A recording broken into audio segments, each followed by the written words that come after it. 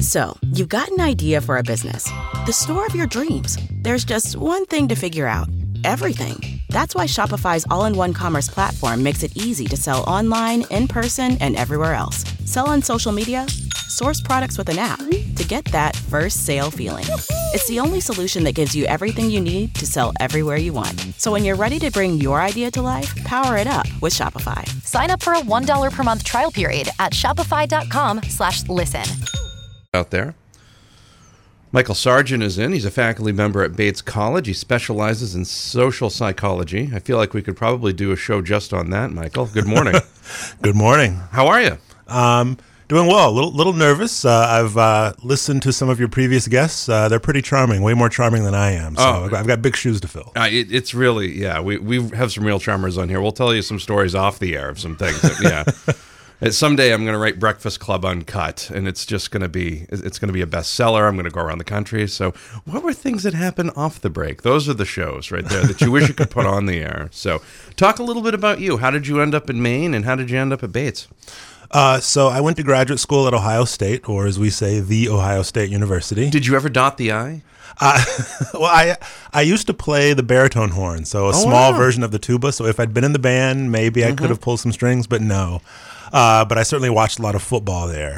And when I was getting ready to go on the academic job market looking for a position as a professor, I got some great advice to look for highly ranked liberal arts colleges that value teaching but also value research, places like Bates and Bowdoin and Colby. I had never heard of Bates. I applied. I flew out to visit. Had a wonderful time at Bates. As soon as I got the job offer, I canceled my other interviews because I knew that Bates was the place for me. I've been here since 1999, living for the better part of that time here in Lewiston, Auburn. And so that's how I came here. I came here for the job. Well, you know what? You've been here for a while, so you must have really liked it, which is cool. So it's working well. It is. What's the Corner? Let's talk a little bit about that. Sure. So the Corner is a live event. It's a monthly storytelling event held at Guthrie's Independent Theater on Park Street in Lewiston. Any of your listeners who are familiar with The Moth, which airs on National Public Radio on Sundays here in Maine, are familiar with our format. Every month, 10 people each get up to 5 minutes to tell a true first-person story, and they do it without notes. We want to see them tell their story, not watch them read it. And they do it before typically a packed house, a really friendly audience. And all of the stories each night are on a common theme. So, for example, one of our first themes was Fish Out of Water.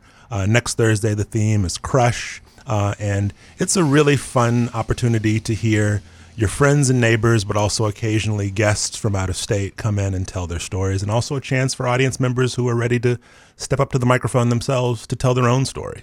That's pretty neat. That's a cool thing. Why'd you organize the Corner? Where'd the idea come from? Just kind of. So, as any of my friends will tell you, I am at my core a complainer. I can always find something to complain about. And when I was surveying the artistic and cultural landscape here in Lewiston, Auburn a couple of years ago, I saw a lot of good things. And actually, in the 15 years, I've seen a lot of development. And I was excited about what was here, but also eager to see more. And I thought I could complain about what's not here, or I could actually do my part to add something new to what is here. And so I reached out to Heather and Randy, the owners of Guthrie's Restaurant, and pitched them on the idea of trying this storytelling event. And so we planned for a couple of months, held our first one, and I thought, if we're lucky, we'll get 20 or 30 people in the restaurant, and over time it will grow.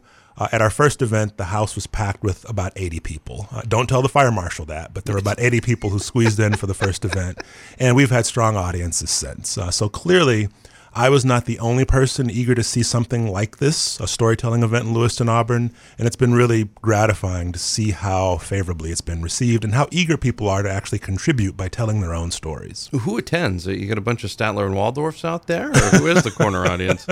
So the Corner audience is delightfully diverse. We draw students and faculty and staff from Bates, as you might expect, but we also draw regulars from Guthrie's Restaurant who have no connection to Bates. People from Portland have begun to hear about it, and they're coming up. We've actually had storytellers visit us from out of state who tell others about it. So, for example, this September, we hosted a storyteller from Hanover, New Hampshire. she had a great time. She told friends of hers who are storytellers in Vermont. And so they've been reaching out to me, asking if they can come out and join us. And so it's a place where people throughout New England who enjoy storytelling, who have heard about it, are eager to come join us and either just listen or tell their stories. Who's some of the storytellers been? Anybody that anyone would know? Or residents of Auburn can actually go find our YouTube channel if they Google The Corner in YouTube, and they will see their own mayor, Jonathan Labonte, as one of our storytellers from this past January. He told a great story about a young man with whom he grew up who would visit from the New York area during the summers as part of a summer program. And I don't want to give the ending to Jonathan's story away, but Jonathan told a compelling story about this young man's life that still has relevance to a number of social issues today. Also, another political figure who's told is Jared Golden, who was recently elected to the Lewiston State House, Bates grad, also a Marine veteran. But it's not just political figures. Local teachers have told stories. A medical student who comes up every month from Portland has told Bates students, people who are regulars at Guthrie's, people who just walk in, who have stories to tell, will sometimes go to the microphone and do so. I'm just impressed that Mayor Labonte just didn't tell a story about how he decided to wear his bow tie more regularly than everyone else. Maybe next time. It's good that there was something of substance to it. It was really nice. It was good. It's so unlike him, 7:16, 26 degrees. We're talking with Michael Sargent from Bates College. Getting caught up on quite a few things. Got a lot to talk about. We'll have more with him coming up. It's 7:17. It's the Breakfast Club on Z105.5. The news continues now on 26 degrees, 7:24. Michael Sargent is in. He's from Bates College. He specializes in social psychology. How many different types of psychology are there? A lot. Really? Like, you just specialize in one? Like, why did you decide to specialize in social psychology? Like, what's the... So I actually went into psychology as an undergraduate, originally planning to be a clinician. So I was going to have the stereotypical proverbial couch and listen to people talk about their problems, because I wanted to help people, which is that's a very common reason that people give for wanting to major in psychology, wanting to help people. I took a social psychology course and saw that social psychologists study issues like prejudice and stereotyping, and I saw that there were opportunities there through research to potentially help lots of people at one time. And so it was that course taught by Ralph McKenna. You're probably not listening, Professor McKenna, but you are the reason that I am a social psychologist, sir. Oh, wow. That's pretty neat. You should... Oh, you know what? We've got all sorts of time here. You should do like a Fraser Crane show. Like, hi, it's Dr. Sargent, and I'm listening. You could do that here for like an hour. Maybe the next time I come on, I'll do that. That would be fantastic. Now, you've written a few op-eds in the Sun Journal. I have. A few. First off, what got you all fired up to do that, and what made you do it the first time? Well, the first op-ed that I wrote was actually in 2009 when the state legislature was debating LD 1020, a bill that would legalize the issuance of marriage licenses to same-sex couples. And the backstory there, we were talking about stories, everything for me is a story. The backstory there is a friend of mine had helped organize a rally in Augusta of proponents who were telling these compelling stories about why it was important to legalize same-sex marriage.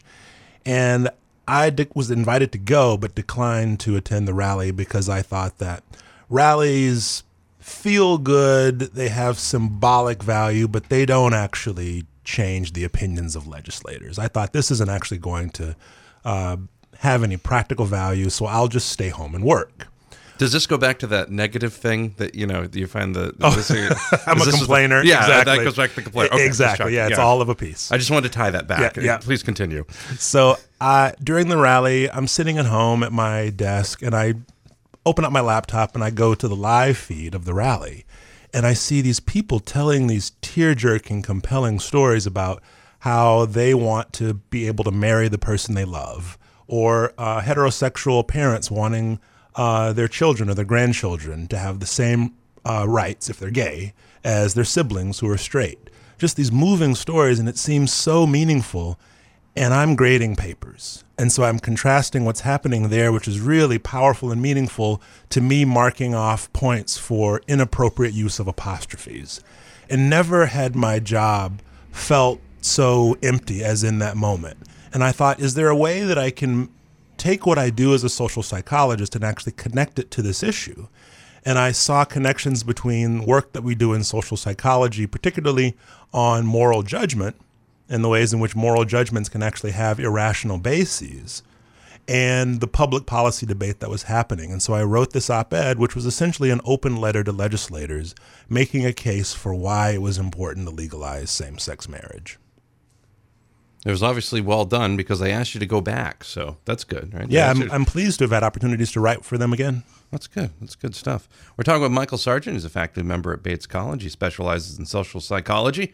Getting caught up on quite a few things here. We've talked about the corner, which happens over at She Doesn't Like Guthrie's, every Thursday? No, Thursday? I wish we could do it that often. No, it's the second Thursday of each month. Second Thursday of each month, okay. And you'll have one coming up here. April 9th. Tickets are released today at 5 p.m. Excellent. Talk more with him coming up. It's almost 7:29, 26 degrees. This is the Breakfast Club on Z105.5. Red 31. Game on the line. Do you have your Z105.5? All the fives that we can get in there. 27 degrees right on the dot at 7:37. Michael Sargent continues now. He's a faculty member at Bates. He specializes in social psychology. He went to Ohio State University. Ohio State University. He never did get a chance to dot the I, though. So that's good football team this year, though. Yeah, pretty good. I think they did well. They did all right. They actually won a legitimate playoff championship this year. It was very good. It was nice of college football to actually get that together. It was nice of them. It was an actual playoff. Like, wow, what welcome to 2015. So in your first op-ed in the Sun Journal, you essentially wrote an open letter to state legislators and urging them to pass a bill legalizing same-sex marriage. Why do you think that was the right move for the state? Obviously, probably just getting with the times. And how was that received by folks? Sure. So as the headline of that op-ed indicated, I was inspired to write that in part by the Supreme Court decision out of the state of Iowa.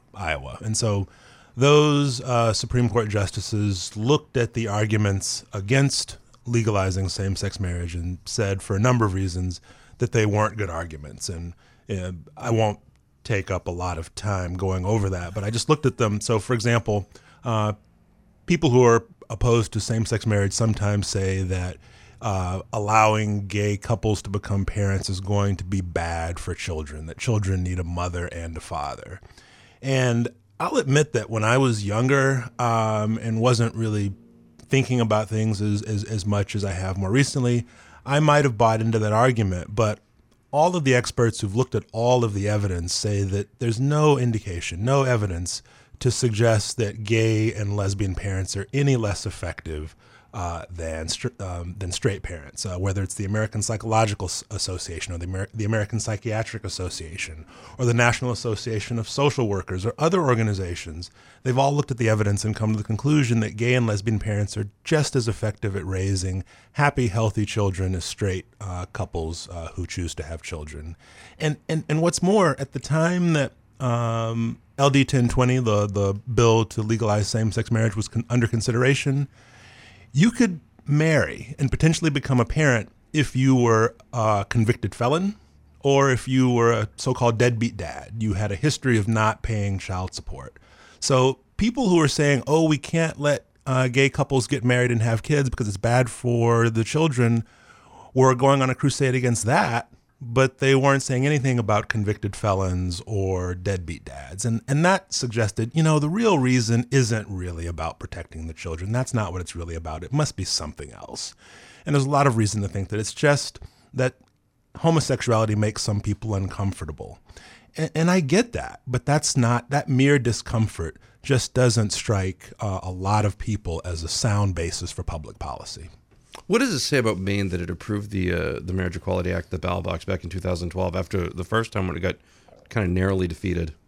The fact that we were one of the first states to legalize it, not through court order, but by a vote of the people, says something wonderful about the people of Maine. It says that we recognize as a state that a majority of our voters recognize that it is right to treat gay and lesbian couples the same as straight couples. Our voters recognize that to do anything else treats gay and lesbian couples as if they're second-class citizens. And in 2012, when that ballot initiative passed, we recognized that that is just not the right way to be. And it's been a real pleasure to look at the polling data that show that over the last 15 years, we've seen America shift from a majority of voters being opposed, or a majority of survey respondents being opposed to same-sex marriage, to now when a majority support it. And Maine really lived up to its state motto, the motto being Dirigo, I lead. Maine was a leader in the voting booth. Mainers said, we are going to stand on the side of justice and the side of equality. And I think that's a wonderful thing. It tells people around the country who are looking for places to relocate that Maine is a place that embraces talented individuals and talented couples regardless of their sexual orientation. And what better message could a state send to people who are deciding where they want to make their life? Well, and it shows kind of the regional image for something as well. When somebody's looking to go somewhere to settle down, or maybe even vacation or something, you know, if you're looking at something like, say, what's going on in Indiana right now, as compared to here, it's you're going to make your vacation decisions or your settle down decisions a little bit different, I'm assuming. You may have heard, it sounds as if you're a sports fan. I noticed that Charles Barkley was urging the NCAA not to have the Final Four in Indiana this week. My dream is that they would actually move it to Maine. Right. They should have it right at Bates. That's what they should do. Yeah, we can fit all those fans into Alumni Gymnasium. I'm sure that'll work. I'd love to see them try and fit them down in Portland into the insurance center. That'd be good. That'd be good stuff. Goodness gracious. Michael Sargent is a faculty member at Bates College. He specializes in social psychology. We'll have more with him coming up. We'll talk about his most recent op-ed, No More Cheerleading. That has nothing to do with marriage equality. That actually has to do about L.A. That would be an entirely different op-ed. It's 7:43 and 27 degrees. You listen to The Breakfast Club on Z105.5. The news continues now. Here for Michael Sargent. Specializes in social psychology over at Bates. He's a faculty member over there. He's been there since 1999. Been talking about quite a few things. We talked about the corner that happens the second Thursday of every month over at She Doesn't Like Guthrie's in Lewiston. And tickets in the theater, actually. In the theater, okay. And we're giving away. And the tickets are released today at 5 for that. 5 p.m. today. Okay, excellent. Also talked about some op-eds that he's written on marriage equality, and now we're going to talk about his most recent op-ed, which is called No More Cheerleading. This is not anything against the Lewiston High School cheerleaders. They continue to be awesome. This is a totally different thing about cheerleading. This is about kind of talking about where you live and the LA It's Happening Here stuff. Let's talk about this one. What motivated you to write it? So a couple of weeks before my op-ed ran in the paper, I saw an op-ed by another previous guest of yours, Jason Levesque, and he was joining others in making a case for how we need to do a better job of marketing Lewiston Auburn. And I was motivated to write my piece because I thought that there was an argument missing that needed to be put out there, and that is, we need to market the community, but we also need to make sure that the fundamentals of the community are sound. And what I mean by that is this. As you said, I've lived here since 1999, and we've seen a lot of change in this community. Lower Lisbon Street has changed dramatically. There are a lot of great things here that we do need to celebrate, but we also can do so much more. And I think that trying to improve the image of this region is not just about better salesmanship and better marketing, but it's also about having even more businesses that are doing interesting and exciting things. And what I was urging in the op-ed is not to just spend time talking about how great we are, but to find our own ways, each of us, to make the community even greater. So what Luke Livingston and his crew are doing at Baxter Brewing is really impressive. Luke Livingston was recognized by Forbes magazine as one of the top 30 entrepreneurs under 30 within just a year or two of starting the business, because he's doing something really, really good there. And the more that people like Eric Agron and Men Wen at Fuel and Orchid respectively do really good work at their restaurants, the more that Kevin Cunningham and his staff, along with Tom Ardia at Marche do really great work there, the more that people are going to hear that great stuff is happening here in Lewiston, Auburn. But the key is not to so much talk about it as to be about it, to borrow from an old phrase. We need to actually try to do good stuff here. And so what I was arguing in the op-ed is to focus on that. And actually, one of the things that I recalled in the op-ed was when I was a young boy, I decided to give myself a nickname. And That always goes well. it did not go over well. But I decided one day, I'm going to be Scooter. That's going to be the nickname. I'm going to give myself a nickname. And it just doesn't work that way. And my hunch is that it doesn't work that way for cities either. We can come up with great slogans like LA, it's happening here. But what really changes the image of a place is not our attempts to say particular things about it that are good, but to actually make sure that we're doing good work. And that's what I want the emphasis to be on more than marketing. Joined by Scooter Sargent now. He's a faculty member at Bates College, specializes in social psychology. It's actually Michael Sargent, but either way. Thank you. What's the reception to the op-ed, Ben? Mostly positive, at least the people who've come up to me. Most people who have approached me have had good things to say about it. I actually bumped into Jason at the sushi bar at Orchid recently, and we had a great chat. And it was clear that I hadn't persuaded him, but he and I are just in two very different ways approaching the same goal. Ultimately, our goal is to enhance the image of Lewiston, Auburn. And my emphasis is on encouraging more people to open, whether it's a craft brewery or a restaurant, or to launch a new artistic event in town, to do something. And his emphasis is on marketing what's here. And together, I'll admit, we need both. We need some cheerleading, but I also want to make sure that we have something worth cheering about. What kind of cheerleading do you think could be used and utilized? So where I do think the most important kind of cheerleading is in attracting new entrepreneurs who are going to come to this community and launch the next craft brewer, launch the next restaurant, launch the next movie theater. We want to get people here who are not just consumers, but also doers and producers. Michael Sargent is a faculty member at Bates College. He specializes in social psychology, also writes quite a few op-eds for the Sun Journal, and we've been talking about them here. We talked about the corner as well. That happens over at the theater, over at She Doesn't Like Guthrie's. It's the second Thursday of every month. Yep. And they'll be releasing tickets for the April 9th event at 5 p.m. today.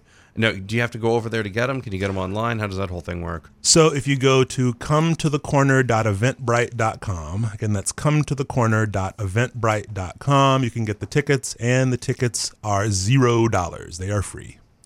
That's what everyone likes to hear. 0.0. That's good stuff. Michael, thank you very much. Been a pleasure. Thanks for having me. I know it's tough to get up this early, so appreciate it. It's good stuff. We'll have more coming up. Julie Rabinovitz and Jeannie Paquette will join us from the Maine Department of Labor coming up. You're listening to The Breakfast Club on Z105.5. The Breakfast Club.